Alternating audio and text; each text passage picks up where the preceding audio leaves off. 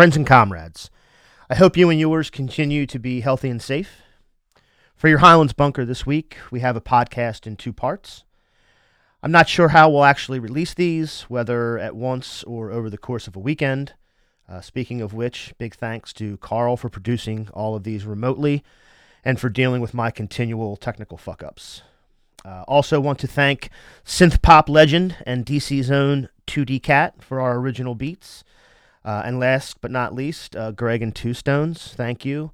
I know that those good folks, like one of our episode guests, are struggling to maintain a cool local small business and keep it alive, keep the dream alive. So solidarity with them. Two Stones, whatever they don't drink, they can. About 3 weeks ago, my friend, the economist Andrew Cassie, called me up. He wanted to talk 15 or 20 minutes about the CARES Act. So we recorded it, and we wound up speaking for about an hour. That will be part one. Andrew was able to explain the CARES Act and the Payment Protection Plan as a diligent educator. But I still found the legislation both enormously lopsided in the favor of financial elites and capital interests, as well as wholly insufficient in mitigating the disaster we're dealing with. In part two, I reached out to my friend Alex Ciani. Alex and his wife Gretchen own and operate Delacour Patisserie in 40 acres, as well as another cafe and a small wholesale bakery.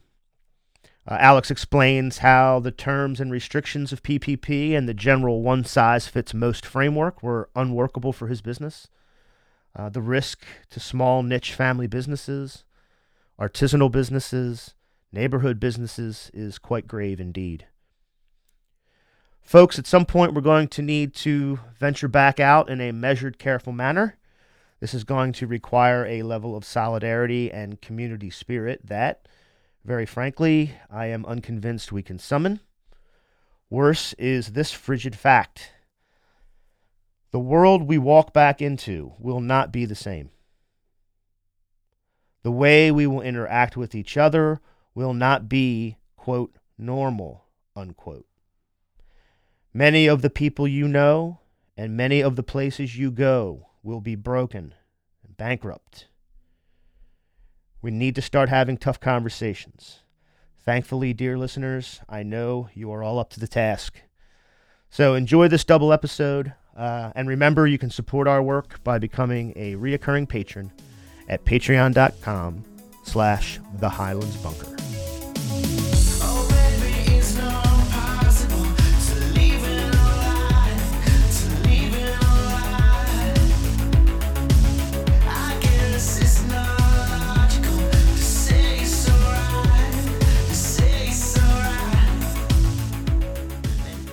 So, hello everybody. This is Rob coming from the Highlands Bunker. It's another virtual situation. We're still quarantining, self-isolating, and dealing with our personal plague. Carl is producing remotely, and joining me is my friend and previous guest, economist Andrew Cassie. Hello, everybody. I hope you're all well. Well, this whole thing started out, I guess, a couple days ago. I guess it was maybe when the CARES Act had been passed. It might have been a couple days after it was passed. I got a text from you that just said, I have some thoughts about fiscal and monetary policy. Can I get 15 minutes? And I said, absolutely, you can. So, yeah, I know sort of what feeling I have about what's going on with the unemployment number, what's going on sort of with the markets, quote unquote, and how that's either is or is not going to ameliorate sort of the problems that we're having. Yeah, so let's start with the unemployment data you mentioned. The official unemployment rate was announced the first week in April, and it was 4.4%, up from 3.5% in March. But yet, we've seen 22 million initial unemployment insurance claims, which is roughly about 15% of the 165 million worker labor force. So how can that both be true? So I think I'll take a minute just to explain these two different types of data and how those seemingly very disparate numbers can coincide. The initial unemployment insurance claim data is weekly data released by the Department of Labor, and it's collected by each state government telling the U.S. Department of Labor how many times they were first contacted by someone seeking unemployment insurance or unemployment benefits. So that's done weekly, and it's people who have contacted the state, and then the state telling the feds how many people that is. So as I mentioned, in March 7th, it was 211,000 was the number. March 14th, 282,000. That's about the level of a low unemployment scenario. Okay. The highest it had ever been was in 1982, and it was 700,000 in a week, slightly less than 700,000. Yeah, these are weekly increases. They're weekly first-timers contacting a state unemployment office seeking benefits. Okay, got it. Okay. Then March 21st comes, 3.3 million. March 28th, 6.8 million. And each one's new, so it's additional. And it seems really unlikely that anyone's sort of finding work when they can't leave their house. Okay, so that's the weekly claims data that's been getting a lot of news because it's many times higher than we've seen in the past. Unemployment rate is released by the Bureau of Labor Statistics, the official number, and it's done monthly. And it's done by survey. So these weekly claims is completely different from how unemployment rate is officially collected. Bureau of Labor Statistics does a survey of households and a survey of businesses. And that survey asks people like Rob Vanilla, have you been paid during the pay period that covers the 12th day of the month? Okay. So if you say yes, you're going to be employed. If you say no, they'll ask you a couple different things. They might ask you something like, well, are you retired? Are you a student? Something that would take you out of the labor force.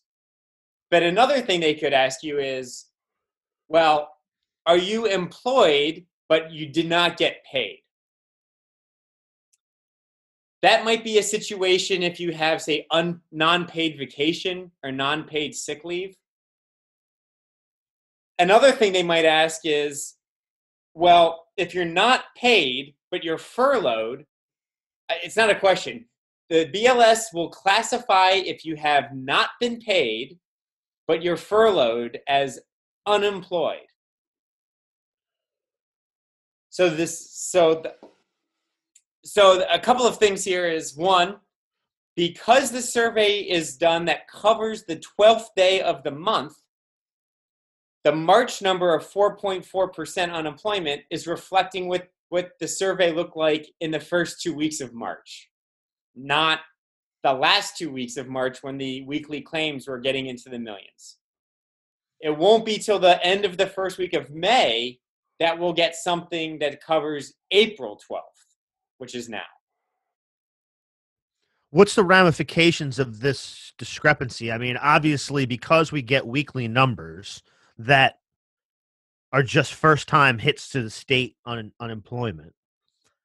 I mean, obviously, there's a relationship between these two things over time that you can probably look at and say, I don't know if the situation and the context blows it up, but how close are these numbers when they track with, if they're going to track through the month of April, and every week we're going to get a number from the state labor departments of labor.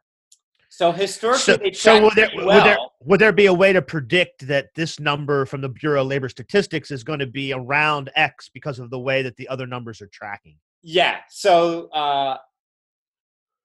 lots of forecasting economists are trying to do that right now.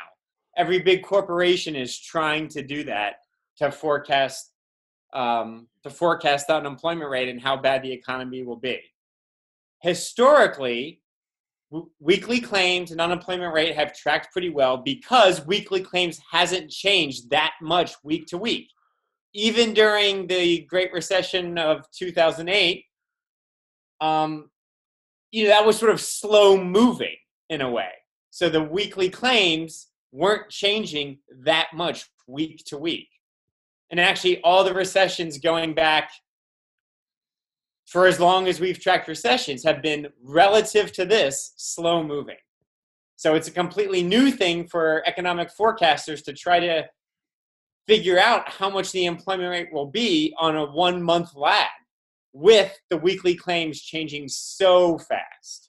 Yeah, I mean, just to add context, I mean, we've talked about it before. Like, I was laid off from Wells Fargo in 2009, 10, but the initial sort of market implosion and subsequent events were a year or 18 months ahead. Yeah, that recession started fourth quarter 2007. The Lehman collapse was like September 2008. Yeah, so and I think that the group of folks that I lost my job with at Wells Fargo were in 2009. So again, that sort of shows you, it extrapolates out over a longer period of time. Here we have, I mean, going up to 6 million plus, and then, or excuse me, going to 3 million and then doubling the next week. Yep. So 3.3 million, 6.9 million, 6.6 million, and then just yesterday, 5.2 million. So that's 22 million people seeking unemployment benefits in the last, new people, not people asking again and again, new people in the last 4 weeks. That'll be roughly something like a 16.5% unemployment rate when the May report is released the first week in May. And if we see any kind of deviation from that sort of range or that target, I mean, do you expect that this is such a sort of out of context situation that it could be any different than that? Or do you have a pretty good, I mean, you should have that many people, still that many people. It's still the same. You're still working off of the basic number of, whatever the labor force is, X. I'm very confident it'll be over 10%, which is the highest it got during the 2008 recession. The impact to people's day-to-day lives is going to be fairly significant. Yeah, I mean, something I haven't seen that I'd be curious to see is how many of the people who've been, and I'll call it furloughed, so they're not being paid, but maybe they still are retaining benefits. I'd like to know how many people there are in that group. Yeah, that would be a tough one because you're only going to get that through the Bureau of Labor Statistics through survey. That's right. That doesn't seem really, I don't know. I mean, I guess I'm guessing No, I mean, that's going to be a number that we're going to figure out like years from now, not in the next month. Yeah. Actually, somebody was here. We were outside having stoop beers. That's our new thing, as we stand on the sidewalk and have beers all That's like a new thing? meters. That seems like an old-time Wilmington thing. Well, I guess the distance between us is different, since we're all spread out like across the distance block. Is everyone's on their own stoop instead of all meeting at one stoop? Yeah, I set up some chairs, like, where my stoop is, and then at the curb I set up 2 chairs, and you can sit out there across the sidewalk. That's it.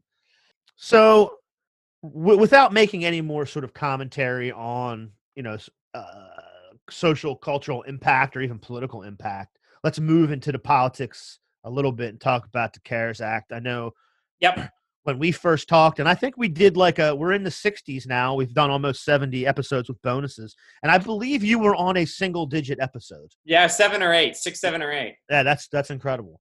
But we did, again, try to talk about modern monetary theory a little bit. And I think at least from a monetary policy, from how this is going down from a technical end, that's kind of what's happening already. But you want to explain sort of what kind of packages together, what it does, how much it is, and let me give a summary of the parts that I think matter for most listeners. So I'll first list out the kind of parts and then get into the details of each one. So the first one's direct payments. The second one is expanded unemployment benefits. The third one is the payroll protection program. The Small Business Administration loans to small business owners, and then what the Federal Reserve is doing. So how's that sound? Does that sound all right? Was that that was 4, right? That was 4. Was direct payments, unemployment insurance, SBA, and then the Fed. Yep. Got it. Yeah, so the first part, direct payments, $1,200 per person plus $500 per child max. Really, all I want to say about that is those checks, and by checks I'm going to mean checks and direct deposit. Don't get me caught up on a technical thing. Yeah.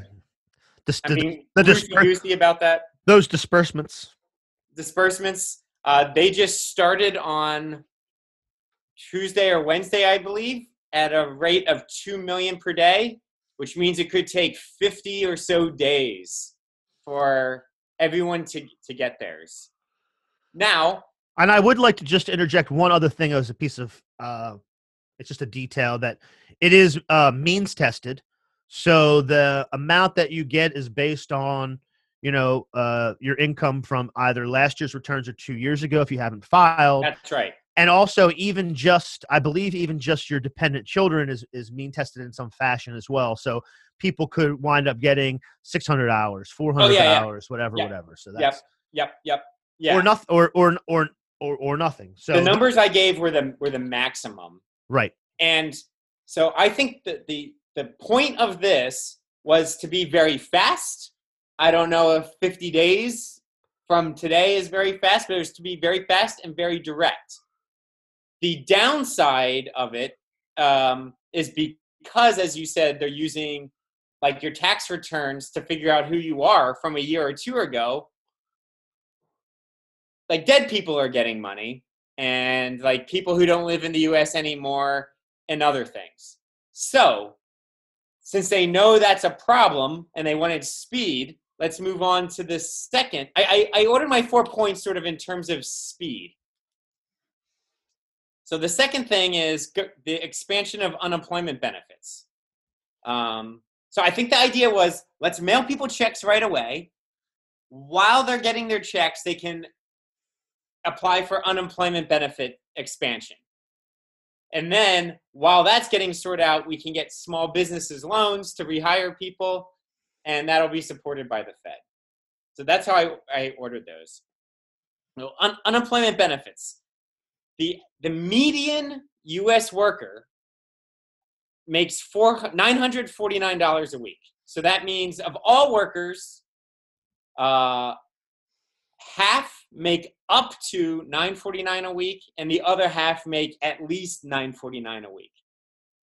Now, this differs by sex. It differs by demographic, by race.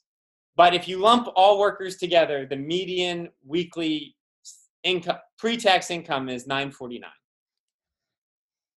The reason I mention that is the median pre-crisis, the median state benefit payout was $385 per week. So that's roughly 40%. And the reason I mention that is I believe this part of the program was designed so that the median worker, if unemployed, would be made whole for 16 weeks.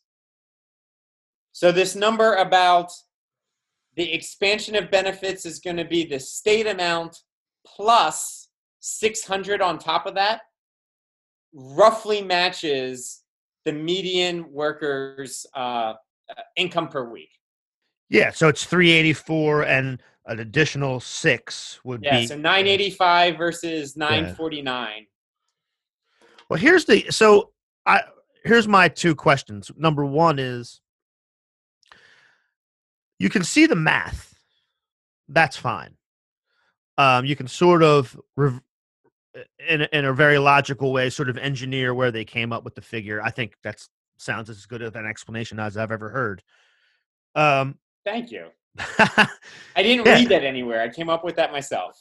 Nice job. Look at you. You're a regular academic. I guess the issue the biggest issue I have is that's twofold, actually. So it's two. Number one is it treats every sort of situation just like a math problem, which is never going to be good. The second thing is and you sort of alluded to this when you were talking about the checks going out. They can only process, 2 million checks a week or whatever it is. And so the other part of that is that, and we just talked to Saran Cade about what the Department of Labor is doing, trying to get processed through. I mean, they've gotten more. He gave me the figures the other night, and we haven't. I don't know if Carl's gone back and listened to them, but they were astronomical. It was like the biggest weekly increase might have been hundreds. Yep. And now it's thousands. Did he happen to mention how many workers by pre-crisis they had to do this? I don't know if he gave numbers, but he did say that almost everybody's still sort of pitching in and trying to get through it. Even, but you could imagine a state like Delaware is like under 5 people who that was their job, like in February to do this, and now like every person in government is doing it. Yeah, and so I guess that's an example of the fact that we simply don't have the infrastructure or the mechanisms to deliver the help in an efficient way. We can come up with a number and sort of a machine to be like, well, this plus that will get you the middle, the median of weekly wages. Yeah, so that's exactly right. You said the same thing about the, sort of about the administration of just, from your tax records, you might not live here, you might have been deceased. All of the mechanisms of the state are completely, it seems to me, unequipped to even deliver this sort of paltry calculation. That's exactly right. And I should have explained this a little better at the beginning. The steps of the CARES Act are, I think, speed and then trying to get more finesse and more nuance. And the 3 and 4 things I described, none of them are going to be that tailored, because you could imagine if you weren't treating people as a number and actually had to consider every case, and there's 165 million people in the U.S. labor force, that'll take years. Yeah. So let's move on to the so the next one's SBA. Well.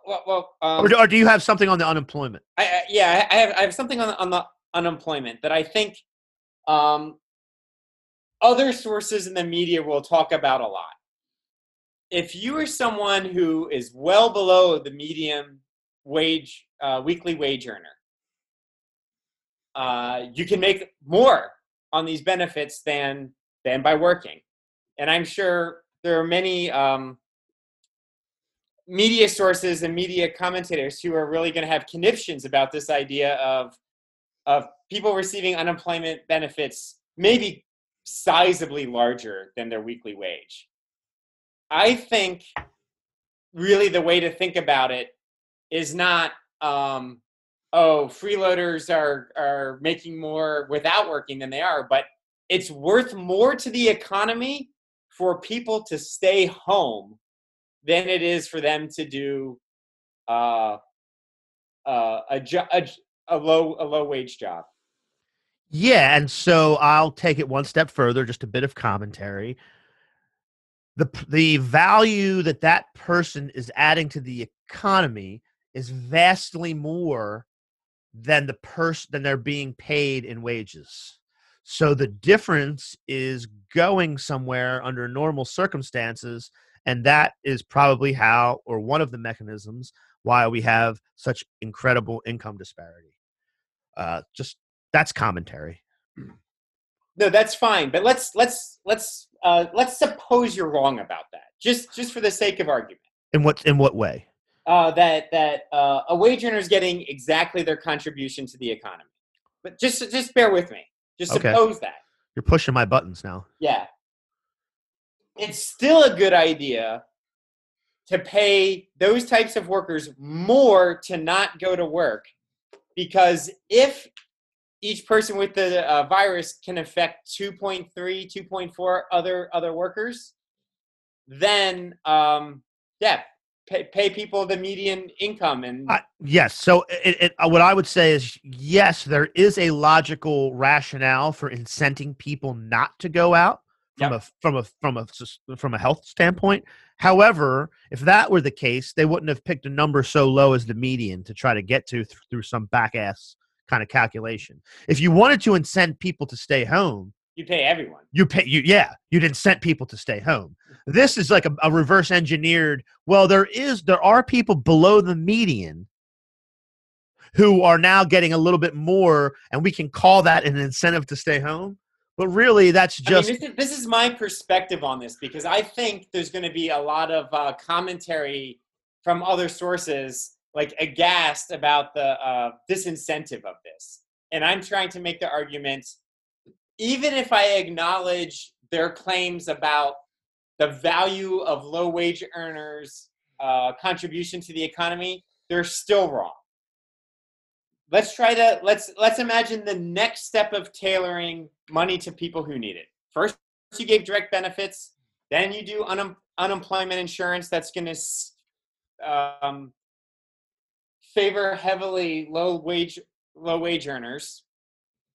The next thing you would actually do is try to pay people exactly what they were making before. Well, the government doesn't know how much everyone was making before, even through your once-a-year taxes. And even if they did, they have no mechanism for getting that there. Right? We've already seen that processing these direct deposits and checks can take 50 days for just a one-time payment. So the idea was, well, let's have businesses continue to pay people with money coming from the government. Well, how do you administer? It's not even that. If you can't send the money directly to the workers, it's not really that much easier to send the money directly to small business owners. So the law is designed to use the existing financial system, banks, to be the intermediary. So I just want to point out, and I will add emphasis to this. The law is established to use banks as an intermediary for a reason. Okay, go ahead. Yeah, for that reason. They're trying to expand it a little more to some non-bank financial institutions. You, Rob, I'm sure already can anticipate one of the problems of this. It's supposed to be a little more nuanced. But if you're a small business owner who didn't participate in the formal banking system, you're going to be out of luck. Yeah. And the other, I mean, the numbers I've seen coming in on the small business stuff have been like atrocious. The money's not, I mean, I think, I'm not even sure if they're still doing the program, but a lot of it. Gone. Money's gone. Yeah, the money's gone. Ruth's Chris Steakhouse, got 2 of the maximum $20 million loans, but I think only like 20% of small businesses got anything. Or yeah, so let me discuss some of the details.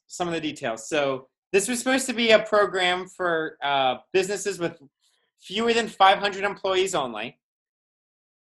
And it's a loan that the biggest loan should be $10 million, but your loan amount is supposed to be 2 months of your wages plus 25% to cover your lease. And that's it. If you use the loan to pay workers and your lease, it's a grant. You don't have to repay it. If you use it for something else, you have to repay it at pretty generous interest rates. However, it's the issuing bank that's taking on the risk of determining how many employees you have and figuring out the size of the loan. So, Rob, you have your business. You go and say, I am a small business owner. I want the maximum $10 million.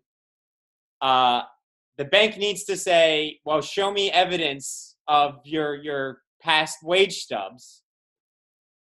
And if it's not 10 million, they need to say no.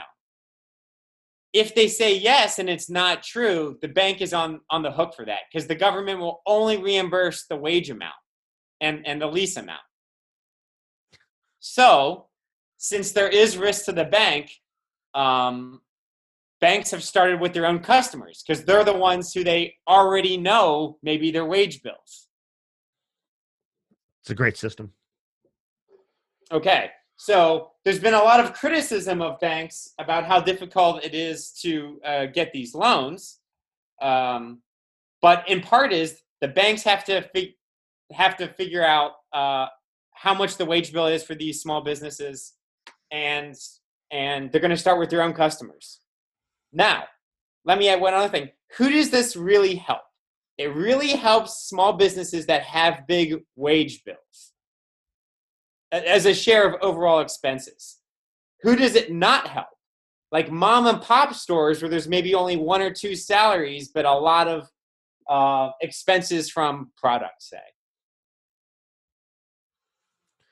Yeah, because I can think of a few people that I know are struggling a little bit more who are in the situation you said. It's mom and pop, 3 people, but it's more like product, rent. I mean, I guess it would cover the rent, but still, that's not the lion's share of the expense. Yeah. So the types of small businesses this is going to help is where there's a lot of sort of lightly paid workers, like restaurants, I don't know, nail salons. Did you just use the term lightly paid workers? Yeah. I'll let that slide. Well, I guess I'm not going to. Not me. I'm not the one lightly paying them. Fair enough. Okay. So the program ran out of money very quickly.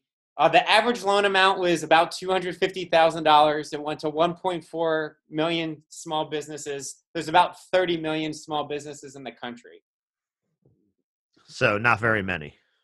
I don't know. 30 million seems like a lot to me.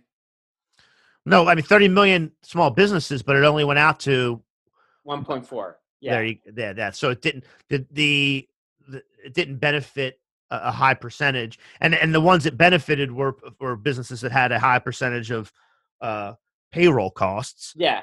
And so because I actually think it's not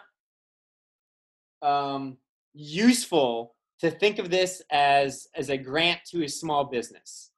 I think it's a way of paying workers that's supposed to be more targeted and nuanced than the direct payments and the unemployment benefits. Yeah, I mean, well, I will say that there have been some other countries in Europe that have done something similar in Scandinavia and where they're going to say, okay, well, we're just going to cover 80% of the wages or whatever it is. It's like, you know what I mean? We'll come in and fill the gap, and they do it more blatantly. But again, here, because of our sort of institutions, we refuse to do that, and we have to put this in the hands of private capital to then sort out and do to their benefit. So I mean, I don't think this is a sweet deal for banks. Banks are being asked to do a lot of to be an intermediary that they don't necessarily want to do. Of course, because they don't want to just give a loan that is a grant and do processing just to basically just get paid out. Yeah, it's just processing. Really. Just get them paid out 1-to-1. It's just processing because the government doesn't know how much each worker is getting paid for each business. But because they transferred 100% of the risk, what they did was ensure that only a very narrow set of businesses in a certain set of circumstances would get the relief. So yeah, I mean, you can say that it's absolutely correct. I mean, it's going to the workers who work for like sort of the biggest of the small businesses, those that have a lot of workers, those that are most comfortable with the traditional financial system. Yeah, and I guess and so the Ruth's Chris is a great example of that. Yeah. Yeah, but again, you would also expect that perhaps some of those companies, while they do employ a lot of people, also are more able, because of that their situation, to weather a 3 or 6 month storm. Yeah, I mean, I really can't say. Restaurants is pretty tough. But Ruth's Chris is a little bit of a bad example just because it's like a high end sort of corporate thing. Yeah. I mean, so 1.4 million small businesses out of 30 million got it so far. I'm really curious to know like what share of labor that represents. If that 1.4 represents like 90% of restaurant workers, then you would think this is pretty successful from a worker's perspective. So let's get into the Fed bit. Yeah. Because I don't know what you consider the Fed, or their my interest, and I can tell you right off the bat, is this sort of $450 billion sort of capitalization that is going to be overseen by like one fucking doofus.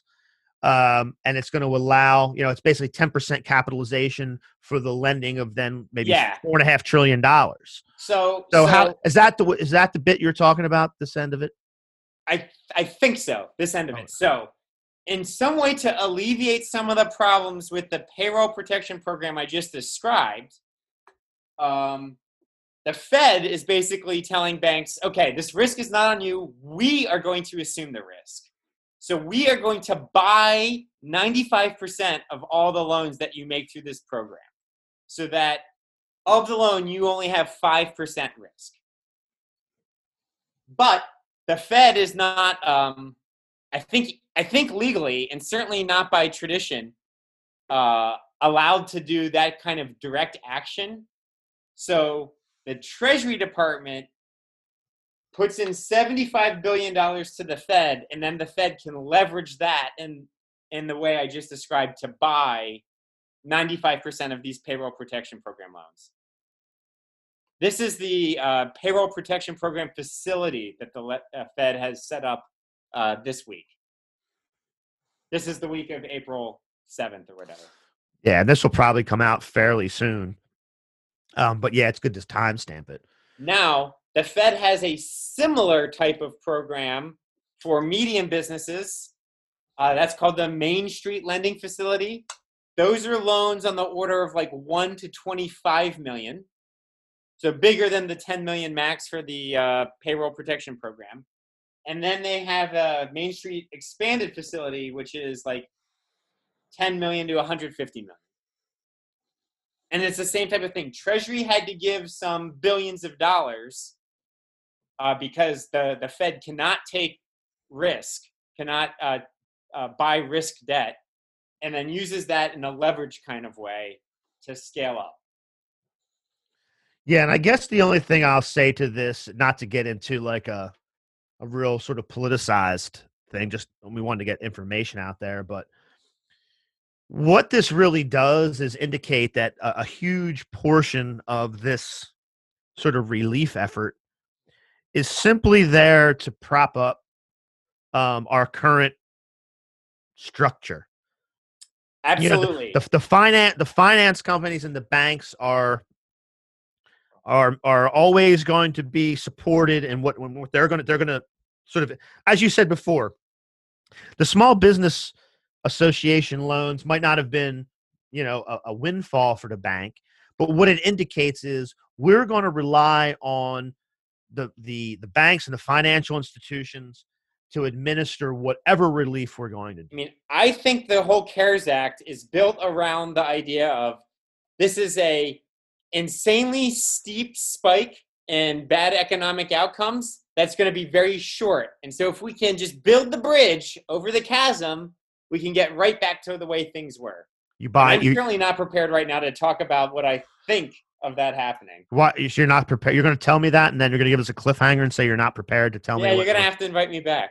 Okay, that's fine. Yeah, I mean, I guess the only thing I would mention is just that.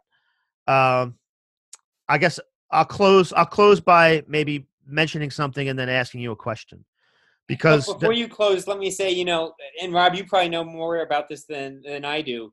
There's discussion about restarting the payment protection program loans, adding more billions to the 349 that's already gone. I actually don't know what the status is of that. Yeah, well, that's interesting that you brought that up, because that was kind of where I was going to sort of leave it, and we'll leave it here for now and see where it goes. But from a political standpoint, they're talking about, I think they're referring to it as like phase 4, because these things sort of rolled out in phases. So phase 4 is still being negotiated. And one of the things that I find just very rich is the idea that from a healthcare standpoint, now this is at the heart of it, it's a public health crisis. That's what's causing these economic sort of reactions.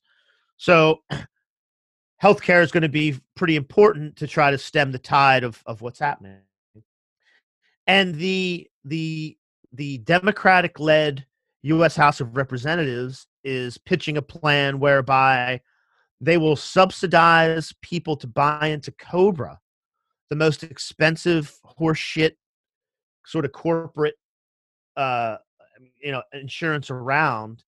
But that's the solution. The solution is to somehow prop up private enterprise and ensure that they can still, maybe be able to, in a very expensive way, put people on their books.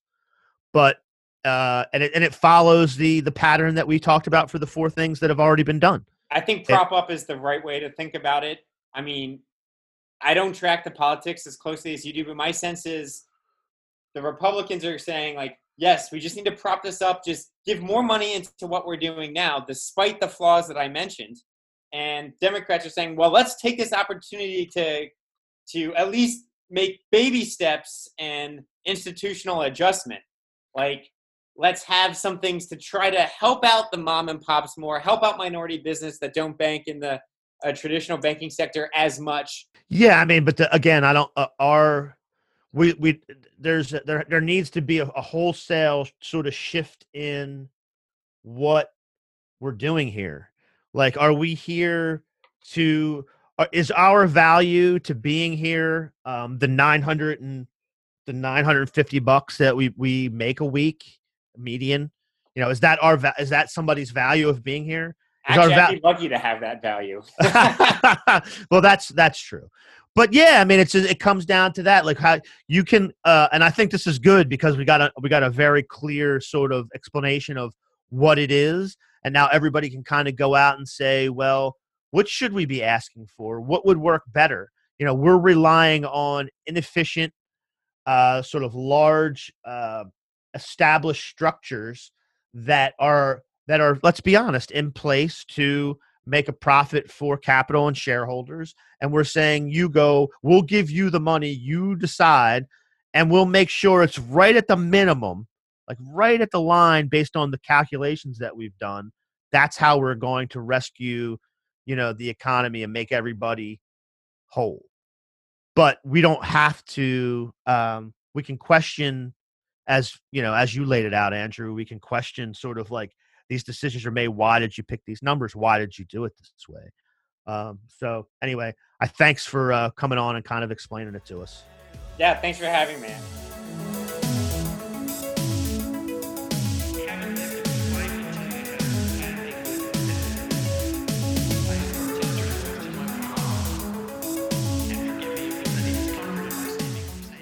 Hello, everyone. This is part 2 of a special Highlands Bunker. I don't know how we're going to be airing them exactly, but we spoke to my friend and economist Andrew Cassie about sort of just an overview of the CARES Act and PPP, but it was very sort of anodyne or it was like just a look at it numbers wise. But really, when you get down at the level of folks with their own business or just working for a living, things are quite different. So I'm going to talk to you today with my friend Alex Ciani. Alex and his wife Gretchen own Delacour Cafe in 40 acres, and they also are operating other stuff around. We'll talk about that, and had other plans to open up in the neighborhood. We'll talk about that. But the situation is a little different from his perspective. And I will say before we start that there's a few sort of running gags on the show. One of them is my mispronunciations, and one of them is my ineptitude with technology. So Alex and I actually spoke for an hour yesterday, but let's just say that I understand more about how recordings from Zoom compile and and create audio and video files than I ever cared to know. But the reason I know is because I fucked it up yesterday. So Alex, thanks for coming back and joining us again. It's a pleasure, man. We'll come back stronger, and we'll come back. Come back drunker. Yeah. I actually, we talked on the phone this morning too, and after after my temper tantrum because of what I did and beating myself up yesterday, I did start to think about like some of the conversation we had, and I'm kind of glad that we're able to circle back because I think we'll be able to put it in more order and we'll be able to put more detail to it, exactly what sort of the impacts are and why. But before we do that, yeah, so you have the cafe, and we talked about where you're doing also you were doing some wholesale baking for other restaurants as a supplier. Yeah, so go through sort of what you had cooking and what you had planned sort of before this all hit us. Yeah, it's kind of hard to even recall what we covered and what we didn't cover yesterday. So it's a brand new recording, man. Cool. My name is Alex. I with my wife, I own and operate De La Cour Cafe, tiny little coffee shop in 40 acres, just outside of Charlie Square area. We've been there since October of 2015. We also had recently just opened our boulangerie, which is in Independence Mall on Route 202 in Wilmington also. And our bakery is an offsite production facility that produces for both of our cafes and a number of other local restaurants and cafes, etc. So some of those are, if you're in the area and they are Harry's Savoy, La Fia, Bardea. We did the Country Butcher in Kennett Square, Hearth Kitchen in Kennett Square, a number of other, local restaurants. So when we first opened, we knew that we wanted to be different. I'm now a 5-year restaurant owner, but when we actually opened up, my wife and I had just worked in other restaurants, and we wanted to do things that we saw our previous employers not do or fail to do. And the industry in itself, it needs a lot of changeovers. And in fact, it's probably important for me to state my bias. Rob, you probably know me well enough. I'm not a money guy. I'm not a numbers guy. We got into our industry because we had a passion for food and for beverages, wine. I sold wine prior to opening a restaurant, and we have a passion for food and quality products, and that's what we got into the business for. If we'd gotten into it to make a lot of money, we probably wouldn't be in this position that we're in now. But also, not many people go into the restaurant industry to make a lot of money. The margins are extremely small. So my bias is that we actually attempted, in our little tiny company, we attempted to pay people a living wage. We offered benefits at one point. We paid people a decent salary and offered them vacation as well as the healthcare. Slowly, those things started to go away. In our 5 years, we were a victim of our own success. We probably expanded a little too quickly. So our Independence Mall location was actually our second attempt at a second cafe.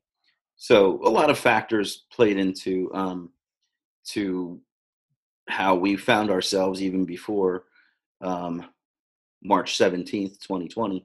We found ourselves pretty much right on the cusp. We were always, we were always in the red.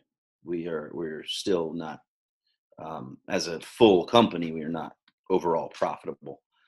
So when this hit, it really, really highlighted a lot of the failures in our business, our tiny little micro nano restaurant group. But then it really also highlighted the failures of the entire industry as a whole. And then not only that, of course, what we're seeing in our government and in our everything that we're seeing now is pointing directly to the failures of our current system. Yeah.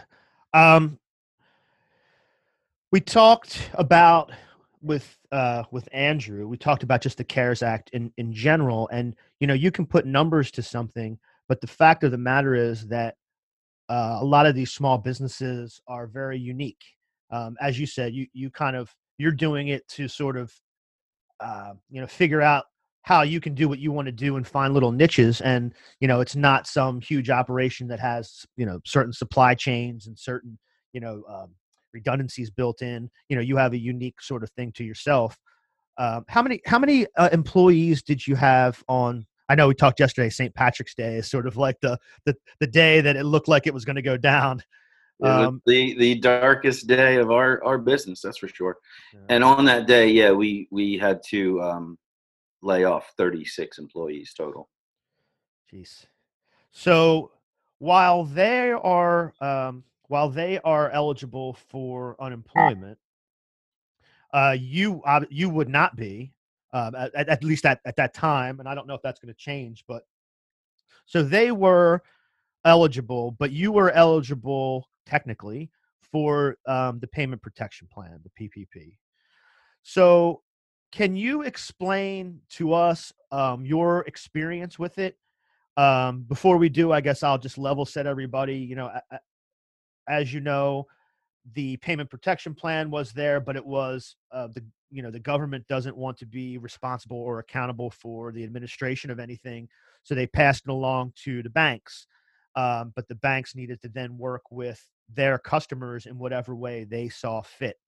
Um, and that's why we saw situations like, as I said yesterday, Steak Shack and Ruth Chris being shamed into giving back the money because, obviously they operate a little differently than, a self-employed small business. Um, but what was your experience with it? What were the terms and restrictions? And then explain a little bit why you took the position you took on it, because if those terms could be met, the loan that you would get to sustain the business in some fashion would be forgiven. But the terms, because of your situation, were not workable. So, yeah, if you can explain kind of how you went through that situation and what the impacts were. Yeah, sure. And as a whole, the CARES Act in general, if you've gotten into the guts of it, it's a robbery, it's a theft. And I'm going to try and be a little bit better about censoring myself, but I'm fucking pissed. I'm pissed because I'm a taxpayer, and I'm pissed because I'm a small business owner in this country. And what the CARES Act did was didn't contemplate our industry whatsoever, or any small businesses for that matter. It just gave trillions of dollars to large corporations, and that's a very familiar thing. I think you know a little bit about that from 2008, don't you, Rob? Yeah, I do. And that's what we sort of talked about yesterday, what people's takeaway from 2008 was. And even, speaking to Andrew a week ago or so, the system we have is set up to be able to quickly funnel money from the treasury to the largest corporations in the country and the richest people in the country, because that's how it's set up. So those things can be those capital markets can be refreshed with the stroke of a key. So that's how we're able to funnel all that money that way. And then when it comes to regular businesses, regular people, small businesses, restaurants specifically, and we'll get into some of those details, it becomes almost means tested.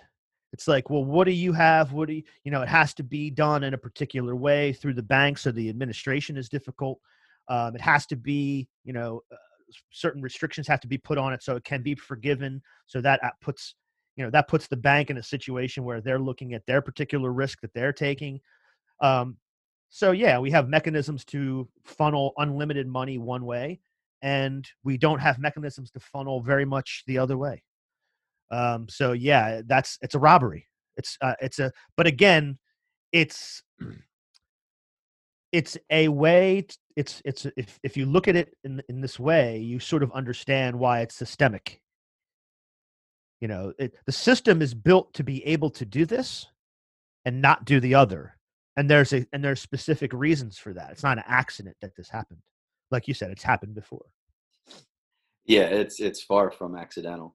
But yeah, getting back to your original point, the PPP, we followed suit with pretty much everybody, and we followed the guidelines when the stay at home and everything got put into place when the shutdown order happened. We, like everybody, sprung into action. We closed all of our establishments, and well, we for a brief period, I guess maybe 5 days, we attempted to do a different style of business than what we're known for. We attempted to do a strictly takeout um, business without dining in. That proved to be we were 90+% down during those 4 or 5 days. So we knew that wasn't an option. So commonly, like many other people and many other restaurants in our situation, we were pointed in the direction of the PPP, which the way that it was written was never an option. And I don't claim to be an expert on it at all. I think if you really wanted to look at it, you should read the CARES Act first of all. Then there's really great resources out there. I'm more of a Cliff Notes kind of guy, but the Independent Restaurant Coalition is a great resource for a lot of people in our industry, but then even for a lot of guests, consumers, anybody that wants to support their local neighborhood restaurant, they should check out. It's called SaveRestaurants.com. But the Independent Restaurant Coalition, I know a few of the names that it was spearheaded by: Tom Colicchio, Jose Andres, and a few others. Yeah, those guys are known for not only being great restaurateurs and chefs, but they are humanitarians, really, both of those guys. And it's not surprising, as you said, a lot of people who are involved with food, with cooking, with restaurateur, with sommelier, whatever. It's sort of like it's a service. You're giving it's a real passionate thing, because I cook at home and I cook for parties, and just doing that is very fulfilling. So yeah, there's a humanitarian aspect to what those guys do, and we'll definitely link to that in the show notes, so people can take a look at it and see a lot of the details. But so if you could summarize sort of what the drawbacks were for your specific unique situation, as far as being able to arrive at a number that you could then take and use within the prescribed period of time, within the parameters that were set. What was it? What specific items were too much of a risk to be able to, the way that it was set up, to use those funds? I think you just hit on it. It was the time restriction. I think that was the biggest one, and the fact that the independent restaurant industry didn't have the luxury of, let's say, maybe the airline industry, where there were no restrictions whatsoever. It was just, we're going to dump piles and piles of money on you, and then you can just do with it however you want. We had to prove that we would retain, I believe it was 80% of our staff, and that we also had to exhaust the funds within an 8-week period. So at the time, I guess, let's just say we would have had to have spent every penny, I believe, by like mid-June, in order for it to be, quote, forgivable. There were a lot of problems with that right away. I don't know if I can retain 80% of my staff when they're getting paid unemployment and actually doing fairly well. I mean, you're looking at the additional $600 plus your regular unemployment benefits. People are going to be fairly comfortable with that. I think I would be. Not only that, if I was to retain my staff, I would have had to have spent all of that money, um, and then all of a sudden open the door for business, um, without having the confidence of the public, and knowing that I'm not going to be operating at 100%. I'm going to be operating maybe at best 50%. And a little known fact is, before this whole pandemic hit, if you were a restaurant in thriving times, you would need at least a minimum of 80% capacity just to break even. That's pretty much an average across the board with any dine-in restaurant. And so that's what I mean when we say, an independent tiny little restaurant is not it's not in it for the money. They have extremely small margins, and and this one little thing could easily put many people like me under. We're going to go under if we don't get the resources that I think a lot of the independent restaurant coalition are fighting for. Right now, they're calling for a restaurant stabilization fund, which I think that's another code for a bailout. I mean, we're willing to bail out these other industries. How about bailing out the one that's actually, I think, taking the hit the hardest? What do you think?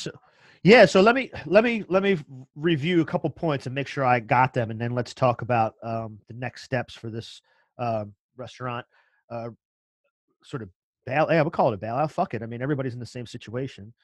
Yeah, I mean, it's very hard to say I'm going to take this money and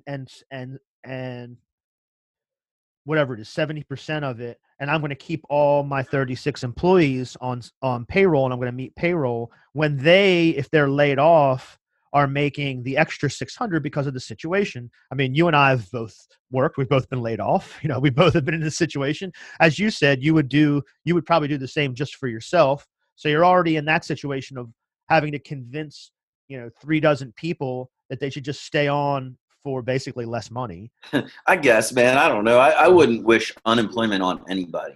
That's true. I've never collected it. I didn't know how. I had to learn as I went this time around. And of course, to date, I haven't received a penny. My wife hasn't received a penny. Yeah. We opted against the PPP, of course. We haven't received any of our housing assistance that the state offers, just for our own private residence. We certainly haven't received any of the every restaurant, every business that I know of has business interruption insurance that you pay for every month, and this would be one of those times where they should pay out. From what I understand, please somebody correct me if I'm wrong, the insurance companies have refused across the board to pay out a penny because COVID-19 in their small print wasn't covered. So no, we haven't gotten any relief in any way.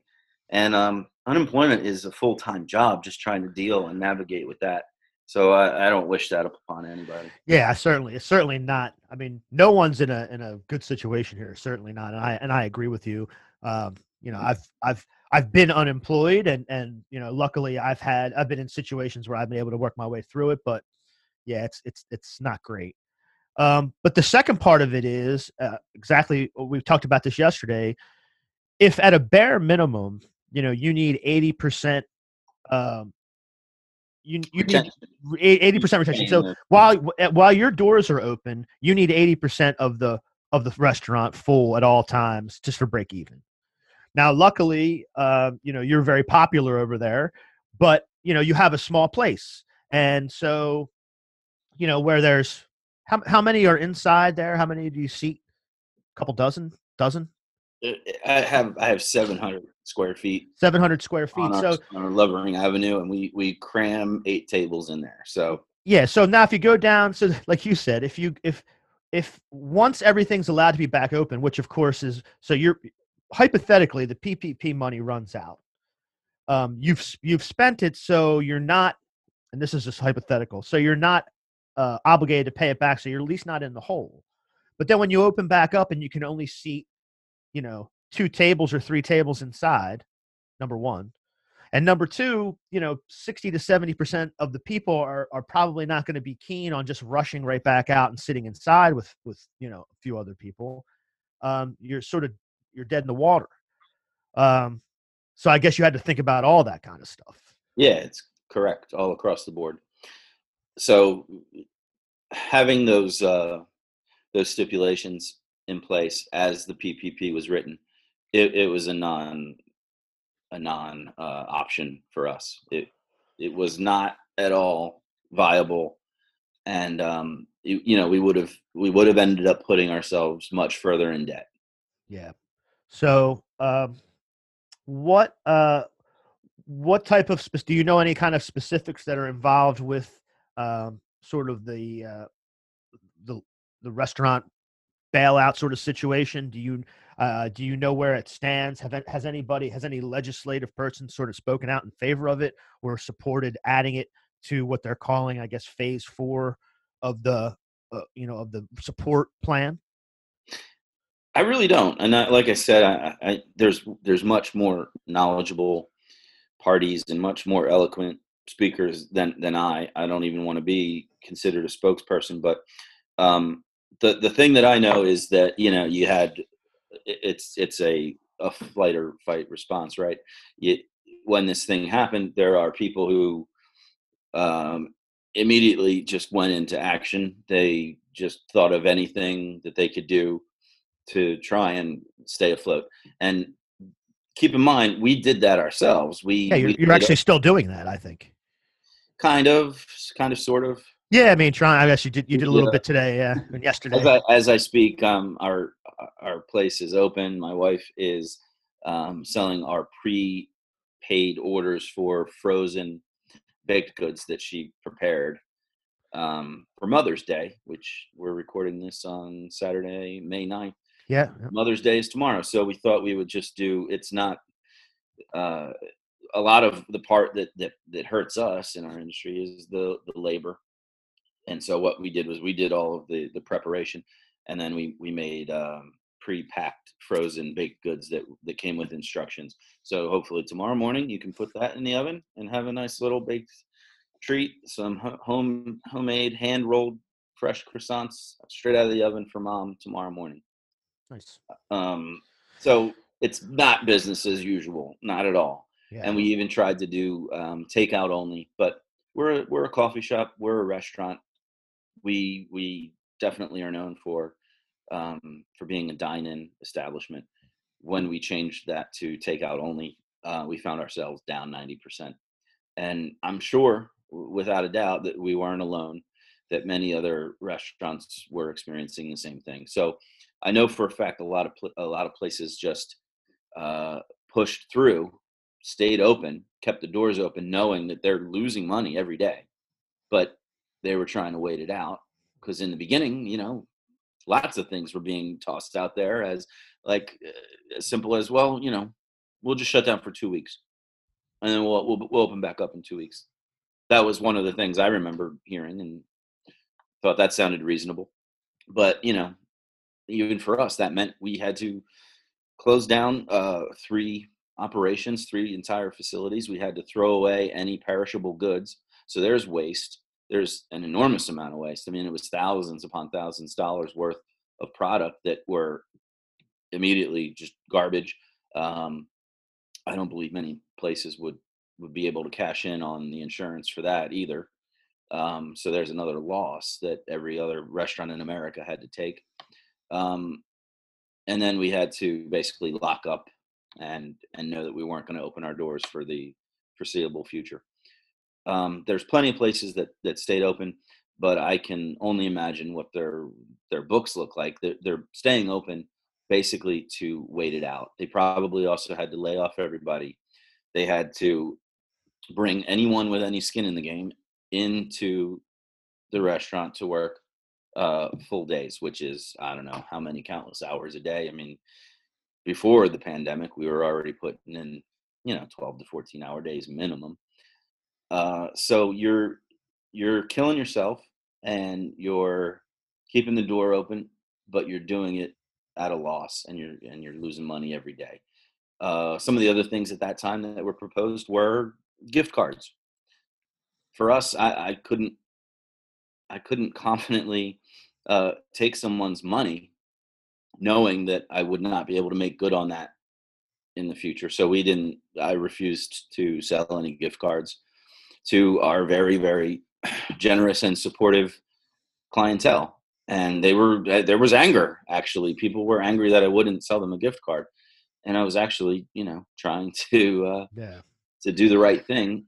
Um, Yeah, it's funny because you mentioned yesterday, just having sort of, you live in the neighborhood, you live here, you're with us, you're a neighbor of ours, and you see people who your customers around as you're walking the dog, and their confusion about, especially restaurants, but just small businesses in general, their confusion about how they operate and what their margins are and what their supply chains like. Um, and their inventories like is really it's a little microcosm of why of why things are the way that they are. That, as you said, I mean, you could sell people. What somebody said, I'd buy a couple loaves of bread every day. That's not how it works. Like I wish, I'm sure you were like, I wish I could sell just bread out of here every day, and that would be a thing. But that's not a thing. It doesn't work like that. And that's why there are no bakeries, for example, in Wilmington. I mean, there are no. We used to have really, really good bakeries, but they do not make money in thriving times. Yeah, I mean when DeFonzo's left and the Black Cat or whatever it was Black over there, Lab. Black Lab, that was a decent spot in the same place, but they couldn't make it.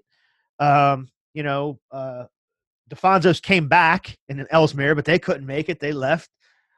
Serpi's is that's about it, I think, for us. And when we first opened, we were not baking our own bread. We were bringing it in, and we couldn't find reliable and high enough quality product. So we said we're going to do it ourselves, and that was actually the first step in our expansion, was because we wanted to bake our own bread. And that if you're doing that, you can't do that alone.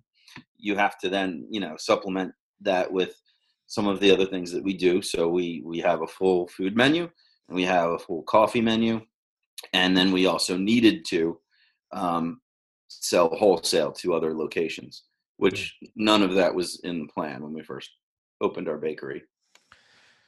Yeah, but to your credit, I mean, I think it's very cool and admirable that like you're like, I'm not going to sell you a gift certificate for $50 or $100 when I don't know whether I can come through on that. Like, that's probably a tough decision to make, actually.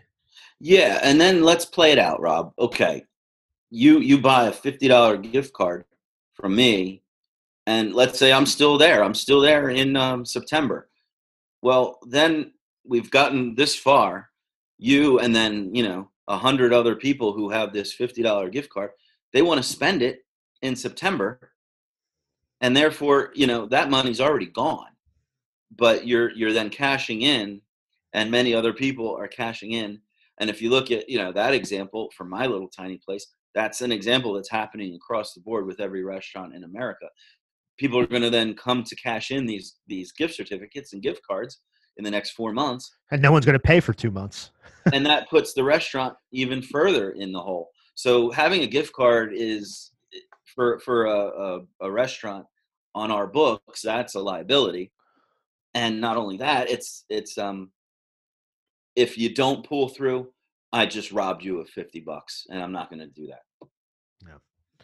So, I mean, where do you and Gretchen stand now? I mean, I know you also had plans to open up in the new building that's at the end of at Union Street at Pennsylvania Avenue, which is going up. That was a planned thing, but everything's closed now. I mean, what's your situation? How much time do you have to make a decision, and where are you at? Well, yeah, we had 4 weeks. We only had 4 weeks of really solid business in our newest location, which was in Independence Mall, and the sales were good. Everything was actually on track. We would have actually, if things had kept going, we would have hit all of our projections, and we would have been able to make that work. We also had plans to do our fourth business venture, which would have been a lot more involved. It would have been, for us, it would have been the biggest operation that we would have had. And we've been working on this night and day during business hours and during regular business operations. We've been working on this for the last year and a half. So all of the plans are there, the entire business plan, all of the expenses that we've had to put together just to get that thing, which was supposed to launch in the fall of this year. Those now have all been put on hold, and your guess is as good as mine as if they'll be picked back up or not. I don't really know what to say. I don't have too much sympathy for the developers, but we would have been happy to go in there, and we would have done quite well in there. I don't know what their plan is, but our plan has been put on hold because we're fighting for our lives with our existing locations. And so with that being said, at the moment, they're all shut. They're all closed for business. And I don't know when / if we will open the doors again.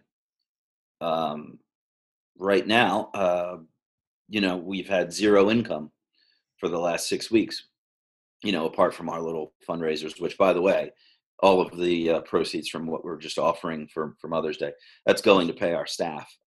Our staff was shorted their last paycheck because our business, which had just invested heavily into a new operation, we couldn't even cover our last payroll. And I'm sure that my tiny business was not alone in that as well. I'm sure other restaurant owners found themselves in a similar position. So my wife and I are working, and we're trying to at least give them what they are owed, which is their last paycheck. And beyond that, Rob, I don't know. I don't see a way of us being able to open our doors unless a Bill Gates or Mike Bloomberg swoops in and starts throwing money at us. Those two names are giving me the creeps. I hope that, well, two things. Let's talk about sort of some of the things that you've seen just for the restaurant industry, because I think it's important for people to start to reckon with what this could look like when we do slowly reopen and we are able to go out, because I think that the impact of that is going to be pretty serious on a lot of people's psyche. And hopefully we can use that to lobby as hard as we possibly can for a real plan to help people get back on their feet, get their businesses back up, and regular people, not capital markets, not quantitative easing, not capitalizing big banks, not ensuring that large operations can continue, but regular people, to places we go in our neighborhood, to places other people go in their neighborhood. I'm hoping that this will and not shock Shake the system. Shack, and not fucking Shake Shack or Ruth Chris.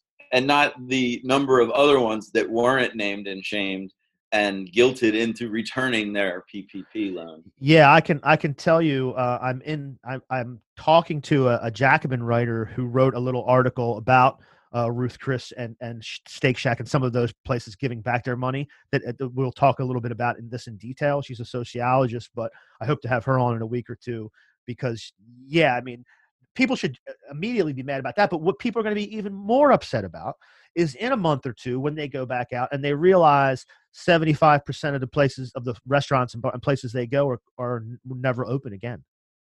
Yeah, I mean, you were saying yesterday you've seen numbers up to up to 80%. Yeah. Of small a lot of people places. might hear that, Rob, and think that that's like really extreme. In fact, I've had some casual disagreements with people in the industry who said I'm ridiculous for even thinking that. But don't take my word for it. I mean, the name Tom Colicchio, if you know that name. Yeah, Craft Steaks. God, he's a very successful restaurateur.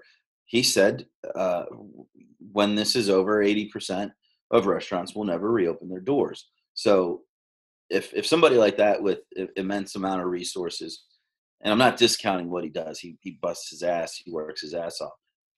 If somebody in that position with the resources that he has knows that he won't be able to reopen, my wife and I are in the same boat for sure. And I think, yeah, when the dust settles, what we see and what is left standing as far as small businesses in general, but as small independent restaurants, as far as they go, I think we're going to see maybe a handful still standing. Yeah, and I think it's important for people to reckon with this because now is the time. We're all kind of cooped up, and we don't have a lot of ways to express what we need to express. But if we don't start to reflect upon what just happened with the CARES Act, how the whole system is sort of rigged and set up to do one thing and not the other, the world is going to be. You're not going to be happy with the way things look once we are able to start living again in whatever fashion we're able to. It's not going to be pleasant. It just sucks. Yeah, and I think it's also a really good time to highlight all of the things that were wrong before us, because when we say, oh well, let's just get through this and we'll get back to quote normal, I don't think that what we were living in was normal. I don't think that paying people the Delaware state minimum wage should be considered normal. That's exploitative. It's criminal. It's not a living wage. It's not something that people can live off of. Not having any health benefits. That is not normal. That is not extreme to think that we should be able to pay for healthcare for our citizens and for our neighbors and for me, for my employees.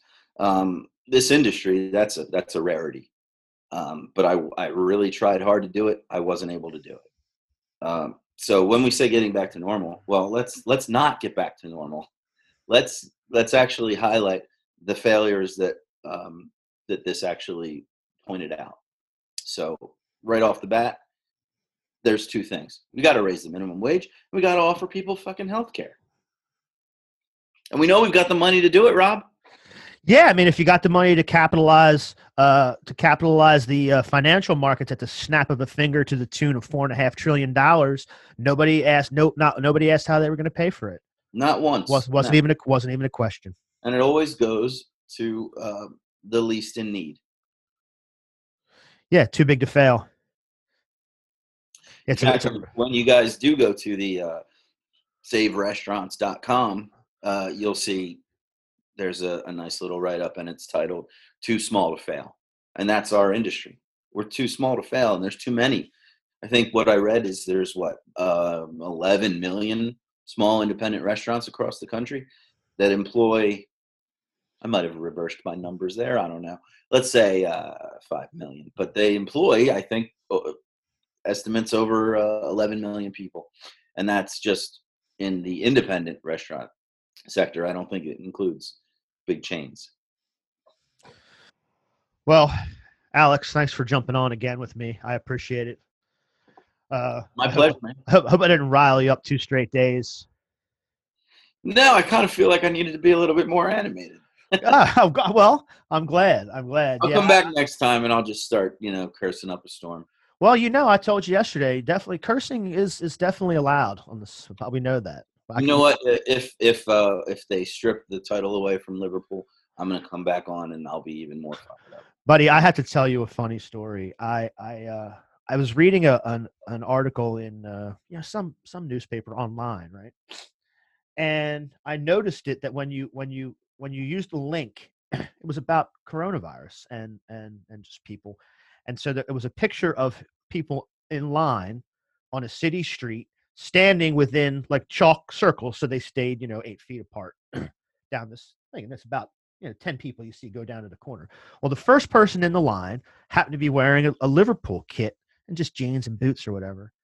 And the headline, so when you click on it, when you put it on Twitter, the headline just says, such and such worries about coronavirus fears spread. And so I retweeted it and I just said, I think the bloke in the Liverpool kit's worried about a lot more than the coronavirus. And then this morning I got up and I had a response from Jerry Harbrake, and it just said, "Stop this now." He was like, "Shut it." Yeah, yeah, that's how I feel. I don't even want to entertain that. yeah. I mean, the Bundesliga is going to try. Somebody's got to be first. So we'll see. Those German matches are going to be like World Cup matches. I mean, people are going to be hanging on every minute of them. So that should be interesting. But yeah, I'll definitely keep in touch with you and make sure that what's going on, we can spread the word a little bit. I think what you said is exactly right. Normal wasn't good enough. That what we're going through is exposing just the cracks and the deficiencies and the greed and the systematic obstructions to living a decent life and just having a decent wage, having health care, and being able to run a business in a nice way for the neighborhood. All of those things are being exposed. And I hope that, like, as you said, that we can start asking for more and saying, there was never a normal. No one was normal. That's what got us here. That's why we're not able to help everybody through this, because there is no normal. And that's got to change. You're damn right. And you know what? We don't ask, we demand. Yes. Because, whether my little nano restaurant group makes it or not, my wife and I are still tax-paying citizens. We'll have to re-enter the workforce if we don't make it. We have to demand more, because what we've been living through isn't good enough. And anybody that you ask in an industrialized nation where they actually pay for their citizens' health care, this system is laughable to them. And it should be absurdly laughable to us. But we've been engrossed in it for so long that people can't even see the forest through the trees, man. Yeah, there's a concept. Adam Curtis, the documentarian, made a documentary called Hypernormalization, and it's sort of that. It's like when you're sitting in it, you feel like it's normal, and so you don't even really almost question. So anything can happen, and you're just like, "Oh, I guess this is what happens," and it's unacceptable. Yeah. I read the thing in the Times yesterday. That just chain food service workers, so McDonald's, Wendy's, whatever. In Denmark, they make the equivalent of $22 an hour.